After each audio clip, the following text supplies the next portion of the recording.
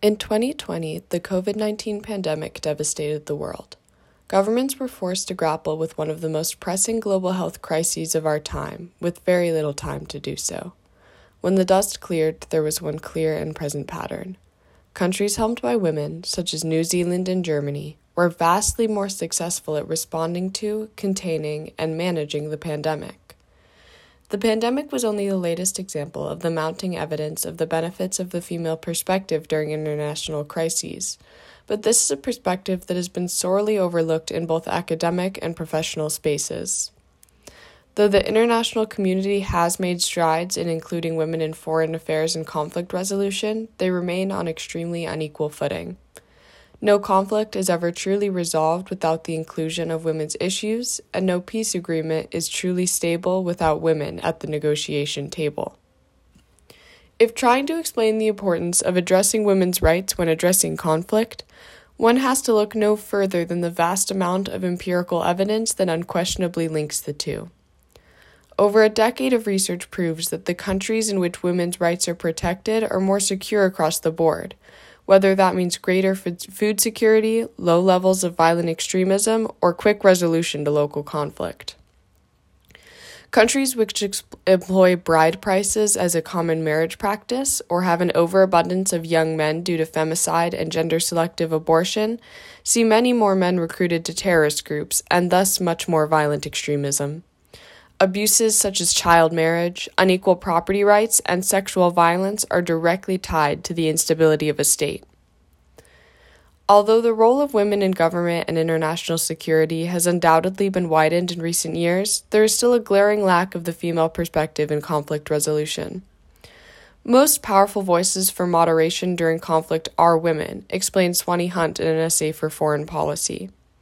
While most men come to the negotiating table directly from the war room and battlefield, women usually arrive straight out of civil activism and family care, she wrote. Women and girls who are subject to extreme oppression and sexual violence during times of conflict and bear the brunt of social reconstruction efforts after they end have a unique ability to assess the needs of their communities and make recommendations that can benefit both parties. As Valerie Hudson wrote for Foreign Policy, research shows that post-conflict agreements negotiated without women break down faster than those that include them, and all-male groups take riskier, more aggressive, and less empathetic decisions than mixed groups. Research from the peacekeeping field shows that when civil society groups, including women's organizations, participate in peace negotiations, agreements are 64% less likely to fail. Women's perspectives are uniquely important when building peace, since the stability of a state lies on their backs. The world has made strides in including women's voices. Strategies such as Sweden's feminist foreign policy have become more mainstream in the international community, and the United Nations Security Council's Resolution 1325 underscored the UN's commitment to including more women in field-based operations and decision-making processes. Women such as former Undersecretary of State for Political Affairs Wendy Sherman, who received a National Security Medal for her work in reaching an agreement limiting Iran's nuclear activities, have been instrumental in foreign policy making. Sherman, though, is an outlier. As Xanthe Scharf wrote for Foreign Policy, nuclear security in particular is heavily male-dominated, with women representing only about a quarter of think tank experts and delegates in international nonproliferation talks. Female experts are also statistically far less likely to be interviewed or used as sources by male political reporters, leading to a lack of their perspective on nuclear issues in the media.